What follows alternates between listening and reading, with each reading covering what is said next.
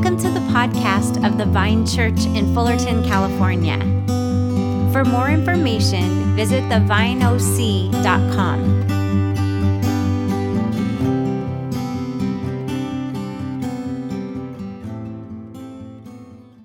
Amen. Well, hey, good morning again. Always so good to be with you. We've been in a series called Discipleship Essentials, and there's been some important stuff in that series. And so if you haven't been with us, we encourage you to listen online. And I had planned on continuing that series today, but this was one of those weeks when I had a plan, but I prayed, and it turned out God had a different plan. And I'm actually just so thankful because it turns out that his plan is actually way better. And so I'm looking forward to sharing with you today some things that God has put on my heart. And today is sort of a Vision Sunday. I haven't been calling it that, but that's really kind of what this is. Today after the service, we're having our annual meeting, and this is a time we gather every year just to kind of share, hey, here's how we're doing, here's what God's up to, here's where we're headed. And sometimes that can be kind of a, kind of a perfunctory thing. But today we actually find ourselves at a significant moment in the life of our journey as a people, as a congregation. And so I look forward to sharing some things with you after this service. But let me frame the conversation like this. Have you ever experienced a defining moment in your life? And whenever we're facing a defining moment in our lives, there's always an invitation from God and a choice that we face in terms of how we respond. Have you ever had one of those moments? Well, as a church, we find ourselves in a defining moment. And so it's no surprise that God led me this week to preach on a moment in the story of God's people where they find themselves in just this really significant moment in their journey. And as I was praying last week, I felt like the Lord led me to preach on the story of Caleb. And I hadn't read it in a while, and so as I reread it, I'm like, wow, this is amazing. This is like the perfect parallel for where we are as a people. And so I'm so excited to look at this story together. Now, some of the things I'll share this morning will have relevance to our lives personally, but kind of my accent this morning will be on really applying this to where we are as a people, as a community, okay? And if you're new with us, we are so happy you are here, and you'll get kind of a feel for who we are and a sense of where we've been and where we believe God is leading us in the season ahead. But with that said, let me set up the story we're looking at today. So we're kind of dropping in here at a moment in the story of God's people where they are on the edge of their destiny. It is a moment that is pregnant with potential. And as with any defining moment we face, there's both an invitation and a challenge.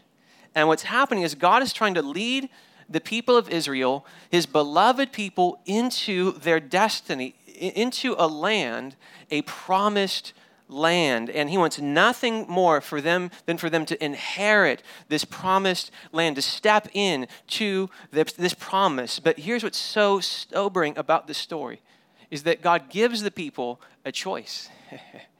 He gives the people a choice about whether they will actually step in. He gives them a choice, and he lets them choose their land. And every one of us here, whether you realize it or not, we are choosing a land, a place where God's going to kind of build a home for us, and we get to choose where that is. And the sobering thing about the end of this story is that all the Israelites who were freed from slavery in Egypt, all these people who God longed to see enter the promised land, of all these people, only two made it in: Joshua and a man named Caleb. Now, everyone always knew Joshua was going to make it in. I mean, he was like Moses' right-hand man, but Caleb, and by the way, his name means dog. I mean, so I don't know why his parents named him that. His name means dog, but by the way, notice how none of you knew that, probably, because I see a lot of surprised looks. See, God took a man who started as dog and redefined his destiny. He was a man who stepped in to the call and the promise of God. So the question is, like, what made him different than everyone else? And that's what we're going to explore today, because God is calling us as a people to step in to a promised land, if you will. And I'll explain what that means for us in a moment. Now, I just sort of shared the end of the story, but let me rewind and share sort of the beginning of the story. And we'll be in the book of Numbers, chapters 13 and 14 primarily. I'm going to grab a water here. Good, no feedback. But here's the backstory. So if you're familiar with the story of the Bible, you'll remember that God called a man named Abram, changed his name to Abraham, Father Abraham. You may remember him. And God promised that through him, he would form a great nation, and that through his seed, the nations would be blessed. And when we see here that blessing, being blessed, is not about getting blessing so we can keep it for ourselves. Actually, blessing has always been about being a blessing to the world. That has always been the destiny of God's people.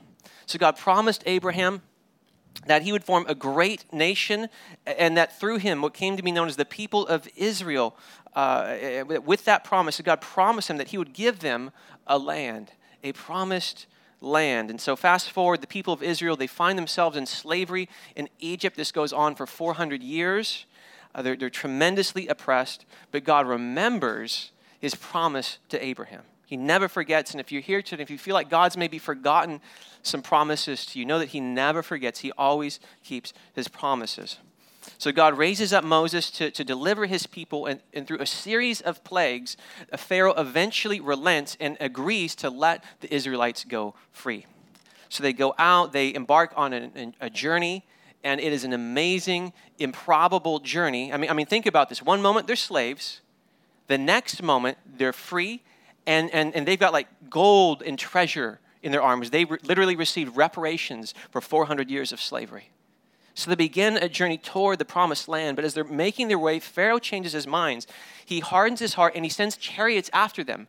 And they find themselves in this crucial moment. They are at the edge of the Red Sea, and their backs are up against a wall, if you will, and the chariots of Pharaoh are bearing down upon them, and it looks like a hopeless situation. What does God do? He parts the Red Sea, a miracle, and the people of Israel are able to walk through on dry ground. They get to the other side, they praise, they worship God, they rejoice, and meanwhile, the armies of Pharaoh are swallowed up into the sea. It's this amazing moment, where this amazing sign that God is with them. And so then they begin a journey through the wilderness, and even there, God shows them again and again that he is with them, that he is for them, that he is mighty to save. This amazing, improbable journey. And in many ways, I feel like our journey as a church is parallel in so many ways. Obviously, not as dramatic, but still amazing and improbable nonetheless. So I'll give you just a little bit of our story. So like the people of Israel, this church started with nothing more than a call. Just nothing more than a call. I was serving at a church in Costa Mesa, a small young church. It was a church plant, and it was, again, in the early stages. And our senior pastor, Todd Hunter, who is also our bishop, an amazing man, one day he asked Ansley and I, we got coffee, and he said, hey, as I've been praying, I feel like the Lord wants me to ask you, would you consider planting a church? And so we said, we're happy to pray about that. And 2 days later, I got a call from a friend and a mentor, and he said, hey, I want to let you know that I'm retiring as senior pastor, and I want to ask you to pray about becoming the next senior pastor of my church. Now, what you need to know about that church is that was a church that had money. They actually had people. They had a place to meet. I mean, it was like a church. The other option, start from scratch. God bless you. Our mother church had it was so young and so small, they had no money to give us. So this wasn't like, hey, like the typical Orange County church plant is like, hey, a mega church says, hey, we want a church in a campus in this city. So, hey, here's 200 people, here's a ton of money. And this was not that situation. And so you can imagine which option looked more attractive to Ansley and I. We had a newborn baby. And so we're like, yeah, this seems to make so much more sense. But as we prayed, we said, we're going to pray. God made so clear that he was calling us to do this improbable thing, to plant a church in Orange County with nothing, start with nothing but a call, and that was the call. And so we said yes, and we've just kept saying yes, and so we began to share that sense of call with a few friends, and some are in this room, so God bless you. And we started a small group, a simple small group, just in the hopes that would grow, and in time that would become a church. And one of the things I was reminded of as I read this story from Numbers is that as we were planning this church, God actually gave us many words that were prophetic words that were tied to this story, this image of promised land. So, for example, when we got this call, the next question was, well, if we're called to plant a church, well, where? And so for us, that discernment kind of started broad and kind of narrowed over time. So first we felt like we heard the Lord say Orange County, and then we felt like we heard North Orange County, and then we felt like we heard Fullerton. But Fullerton, this is a big place, right? And so the question, well, where in Fullerton? And one night in prayer, I really felt like I heard the Lord say, plant downtown, be by the people. The next day, I got a call from a friend who was in our core group, and she said, I was just on retreat, and I was in prayer, and I had a vision. And I saw a map of downtown Fullerton. I felt like I heard the Lord say, this is the promised land. And I mean, I could go on. This is just a couple stories, but I could go on.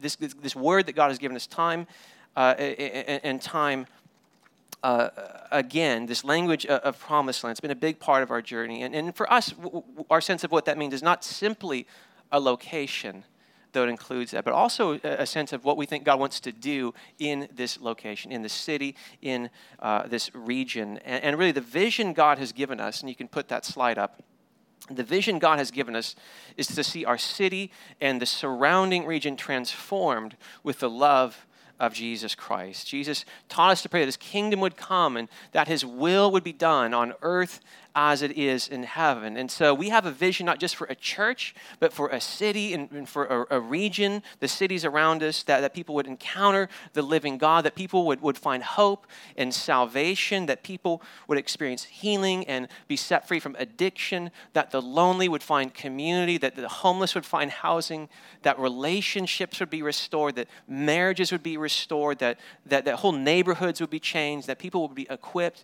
to know and love and follow Jesus Christ. In short, that's what we long to see happen. That's really our sense of what the promised land entails in its fullness for us, to see our lives and our cities transformed with the love of Jesus Christ. That's really why we planted this church. And I just have to tell you that just like the Israelites, we've seen God with us and do things that are just amazing and improbable. I mean, I could share so many stories. I'll share one quick story. I can't share the full story. But this past September, we had kind of a cash flow crunch, and I told our church council, hey, as I look at projections, we need $10,000 to guarantee we can make it to December, which is always our biggest month for giving by far. And I say, I don't know where the money's going to come from, but I have total confidence in God. He's been with us the entire way. I didn't share that with anyone except my wife. A matter of a few days later, I was at a conference, and there was a man there who I hardly knew. I didn't tell him anything about this. God gave him a prophetic word. He wrote our church a check for $10,000. Isn't that amazing? We've seen God with us time and time and time. His fingerprints are just all over this story, this journey that we've been on, just like the Israelites. And so, again, I just feel like I can relate so many ways to the Israelites. God's also given us promises about things he has in store. But I have to tell you, after our first worship service, so this is about 7.25 years ago, if I'm honest, I was so nervous. I'm like, is anyone going to come back? I mean, will they be back next week? And so this was kind of going on in my heart and mind. And I shared this with Ansley, but I hadn't shared this with anyone else. And that week I ran into a friend of mine who is another person who's very prophetic. And he said, he stopped me and said, Michael, I believe the Lord is saying, don't have small vision or small dreams. Have big vision and big dreams, because God has big plans for this city and you're a big part of it.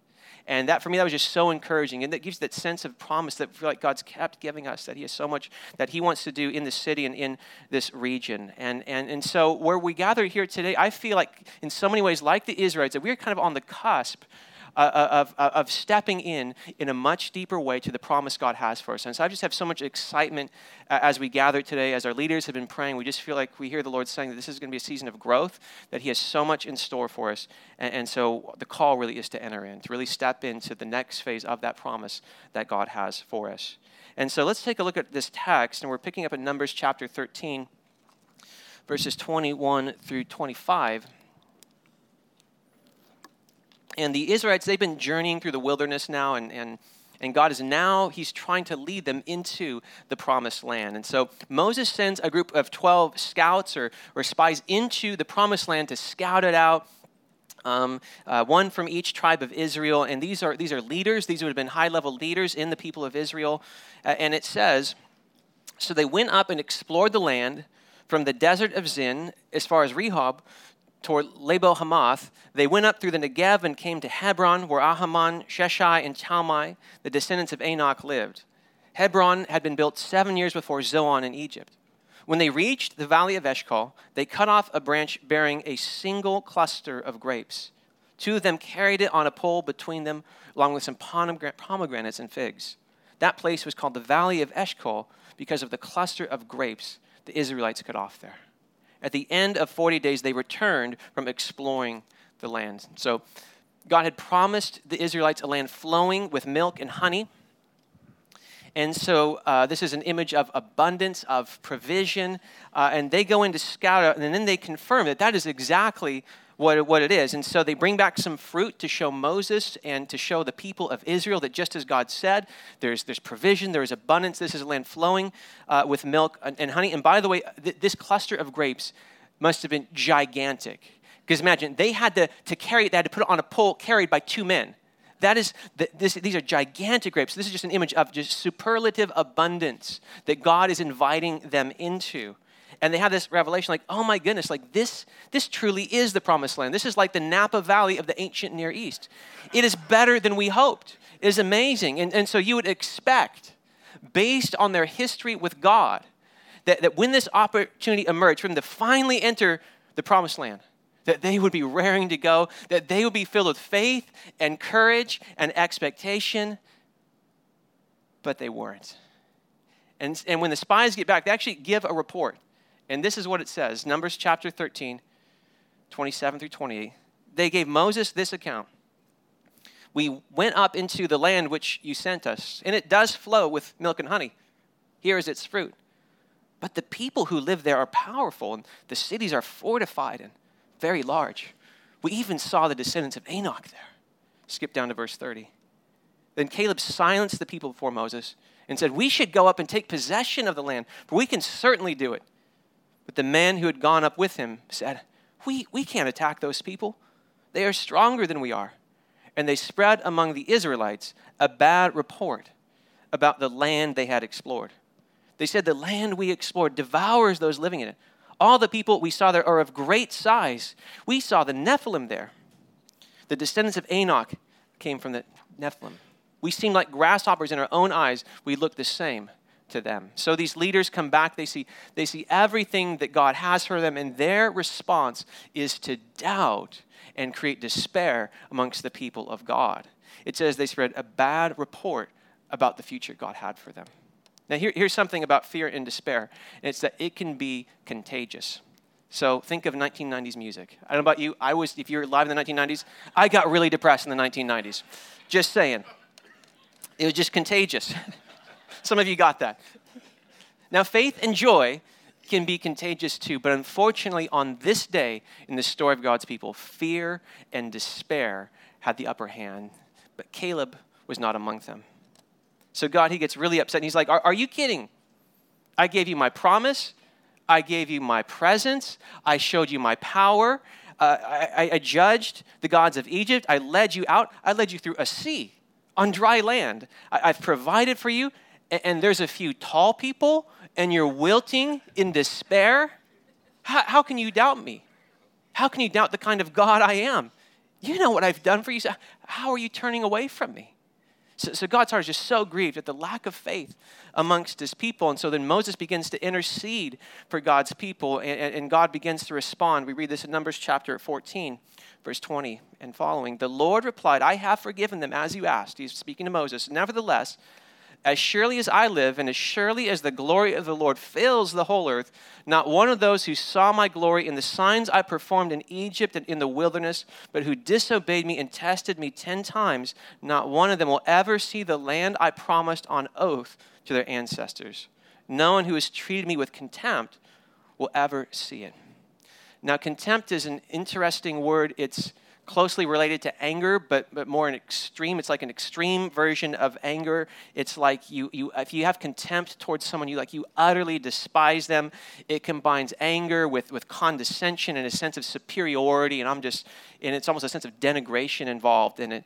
And so here you have the children of Israel saying, how could you bring us here, God? What sort of God are you that you would bring us into a land with large people? And God's like, are you kidding? How can you treat me with contempt? But then we read this, Numbers 14, verses 24 through 25. But because my servant Caleb has a different spirit and follows me wholeheartedly, I will bring him into the land he went to, and his descendants will inherit it. Since the Amalekites and the Canaanites are living in the valleys, turn back tomorrow and set out toward the desert along the route to the Red Sea. Now, this is a staggering moment in the story of God's people. I mean, here they are. God's heart for them is for all of them, that all of them would enter into the promised land. That is God's heart, yet it is only Caleb and Joshua who are prepared to walk in. It says Caleb had a different spirit, that he had a different spirit than everybody else. And so for me, that makes me wonder, what was it about Caleb that set him apart from everybody else? And how do I get that? How do I cultivate that kind of heart?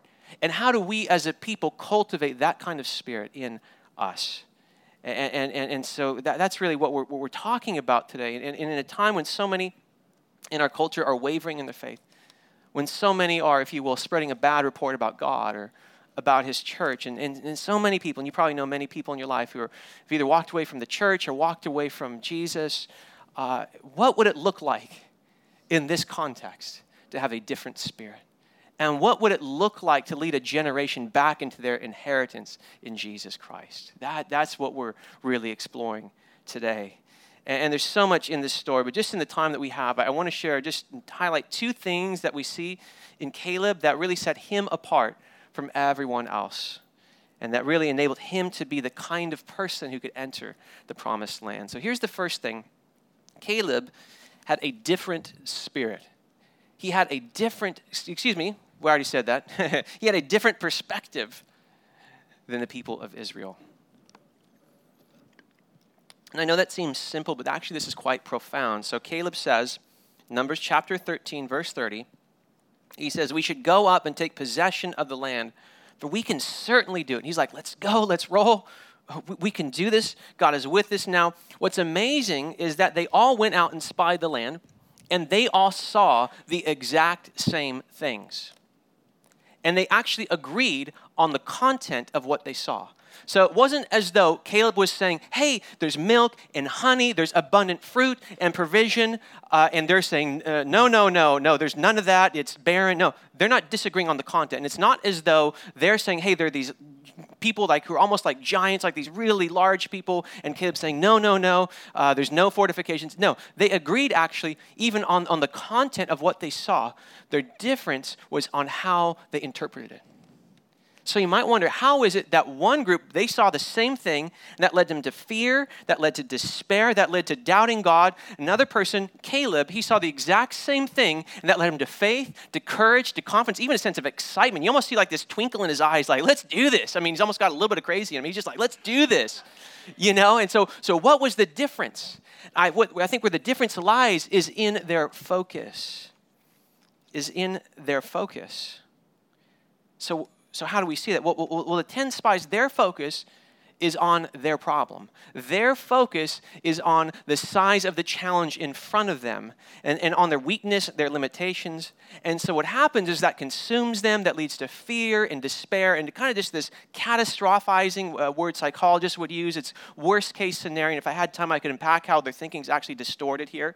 Like actually the descendants of the Nephilim, they perished in the flood. So how could these be actually the descendants of the Nephilim? Hello? Anyways, that's a whole nother, I don't have time to get into this. So this is what 12 steps calls stinking thinking. They're in the grips of stinking thinking right here, okay? Caleb, on the other hand, he focused not on his problem. He focused not on the size of his problem. He focused on the size of his God.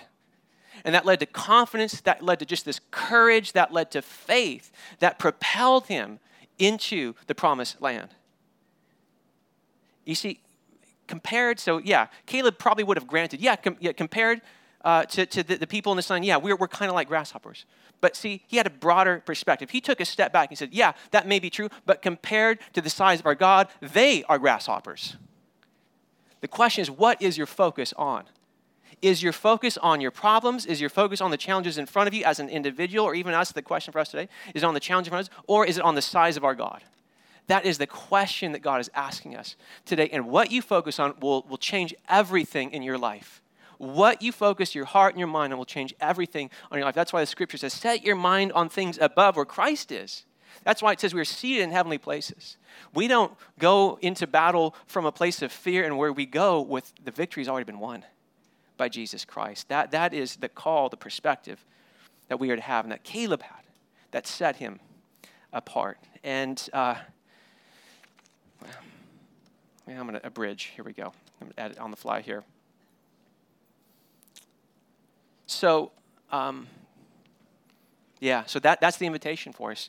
As we look at the challenges in our lives personally in the annual meeting, as we talk about some challenges we face, I'm going to share about some amazing fruit we're seeing, ways we're seeing God at work, but also challenges we face. And the invitation in that is to look, not the size of our challenge, but the size of our God, because that makes all the difference in the world. So that's the first thing, that Caleb had a different perspective. But the second thing he had a different heart. And let's look at Numbers chapter 14, verse 24.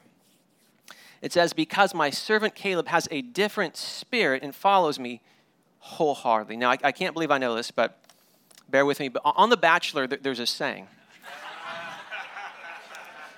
For the record, I'm not watching it right now, so I stop judging me. I have no idea what's going on. But I just know enough pop culture to know that there's a saying on The Bachelor, and maybe some of you could fill in the blank, but you probably don't want to do so verbally. Follow your heart. Follow your heart. Now that's good advice if you've got a good heart. But what if you've got a sick heart?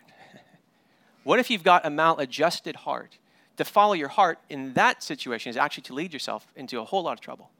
A whole lot of trouble. But you see, Caleb, he had a rightly ordered heart, which is a different sort of heart. And this phrase, wholeheartedly, shows up again and again and again with respect to Caleb. 8 times in the Old Testament, 6, as I recall, 6 of them apply to Caleb. He was a man who just this wholehearted devotion to God. And what that speaks of a sense of integrity, not in the sense of he did moral things, other people did immoral things, but in the sense that his life was integrous. It was just all integrally connected around and centered around God. God was at the center of his life, and he went fully after God. He followed his heart in that sense. So God says, therefore, I will bring him into the land he went to, and his descendants will inherit it. And you see, one of the greatest strategies that the enemy has is not to destroy your life through some catastrophic failure or sin, but it's actually, he would love just to get little bits of sin or compromise or resistance in your heart so that you just become ineffective for him. He would be so happy if he can just do that. So happy. I wish I had time to talk about the screw tape letters, but he just wants to get little things in your life to rob you, for example, of confidence so you don't pray bold prayers. So maybe you don't even pray at all. He just wants to get little things in your life so that you would never share the gospel with somebody because you're like, well, how can I do that? Like, I'm a hypocrite. He would love for you to be so filled with fear that you can't trust God with your money. And so you just withhold. And you live a life that is less than he's calling you to. And I believe many of us have the faith to be saved from our sin, but I worry that probably so many of us don't have enough faith to give Jesus our whole hearts, our whole lives, and to live a life of surrender. But you see, when our hearts are compromised, that actually prevents us from stepping into the land, into the promise that God has for us. And so we get stuck in this horrible middle place where it's not like we're just, dead in our trespasses and sins, but it's like, on the other hand, we're just like in this wilderness of compromise. And Caleb, he had a different heart. He gave God his whole heart. The people of Israel, they had a divided heart. And part of them wanted to go into the promised land, but they had so much fear that they wanted to go back. And we're running out of time, so I can't unpack this, but what ends up happening is after they hear the report of the 10 spies, they get so worked up in fear and unbelief that they actually end up saying, we should go back to Egypt because, hey, they had good soup there. I kid you not. That's literally what it said. Hey, they had some like onion soup. They would rather settle for the soup of their slavery than the responsibility that comes with freedom in God. And for me, this is one of the most sobering moments in the whole story of Scripture. They had a choice. God's like, you get to choose a land. I'm building a house for you. Where will it be? They chose the wilderness. They chose a life of settling. And so that's actually how they spent their days. But not Caleb.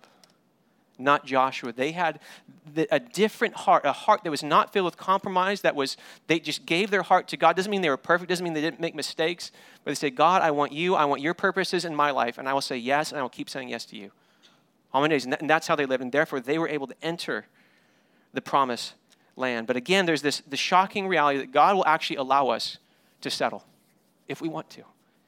But I just want to say this, that Jesus never died so that we would settle.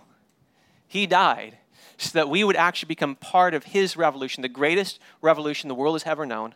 And that's why we planted this church. This isn't about a building or an institution or a preference or just coming to get our own personal needs, but actually we're part of what Dallas Willard called the divine conspiracy, which is what God is doing in the world to overturn evil with good. It's actually to see our lives and our cities transformed with the love of Jesus Christ. That is why we planted this church, and that is God's call for us to keep stepping in and to step in actually at this time even more deeply. So much more I'd love to share. I wish we had more time, but just to sum up what we've seen is that there are really two things that set Caleb apart, that made him different than the rest of his contemporaries. First, that he had a different perspective. He wasn't focused on the size of his problems. He was focused on the size of his God. And that changed everything for him. He had hope. He had confidence. He had trust. And the second thing we saw is that he had a different heart. His heart was not divided. His loyalties were not divided. He'd given his heart fully to God. And therefore, God says, you're ready to step into the land I have for you, the land of promise. If we had more time, we could talk about his perseverance. There's so much we see in his life. But just to apply this to where we are today, I believe that God has a bright future in store for us as a people. God has so much more in store. Just as I pray, I just keep hearing him say that. I'm also reminded of words that have been spoken over me over the years. For example, before we planted this church, Ansley and I, we visited the Pasadena International House of Prayer, and we spent a little time with a woman who started, who's just an amazing person, has an amazing ministry, and she didn't know who we were, and we didn't tell her we were church planters, and she says, she's praying for us, she says, I see you as a general leading an army, and you will do great exploits. You see, that is our destiny. And I know that for me, in my house, that's where we're headed. We are going into that promised land. And my hope, my prayer is that you'll come with us. We want everyone to be part of what God has in store for us. So that's the invitation today. But in order to step into that, we have to choose our land.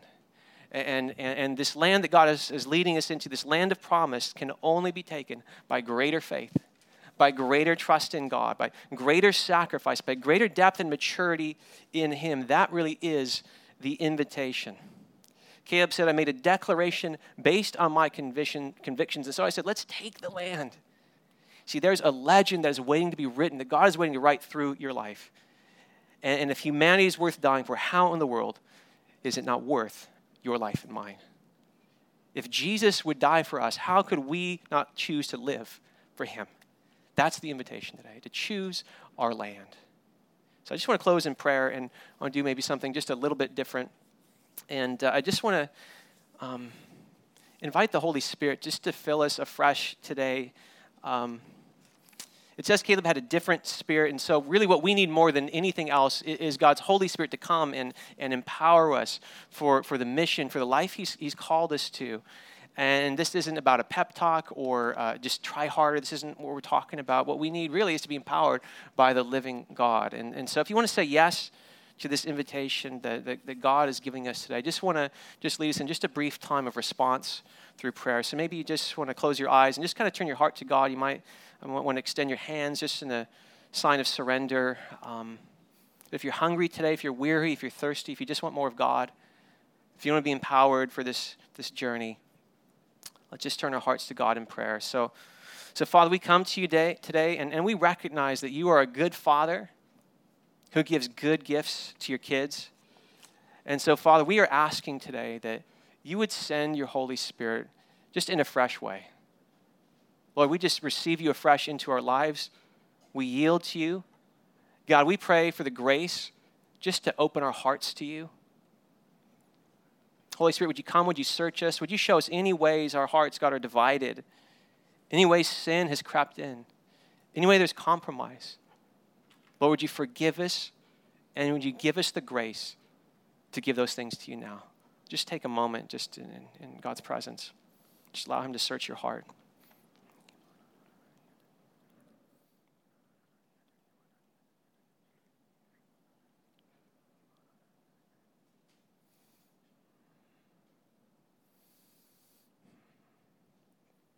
Come, Holy Spirit.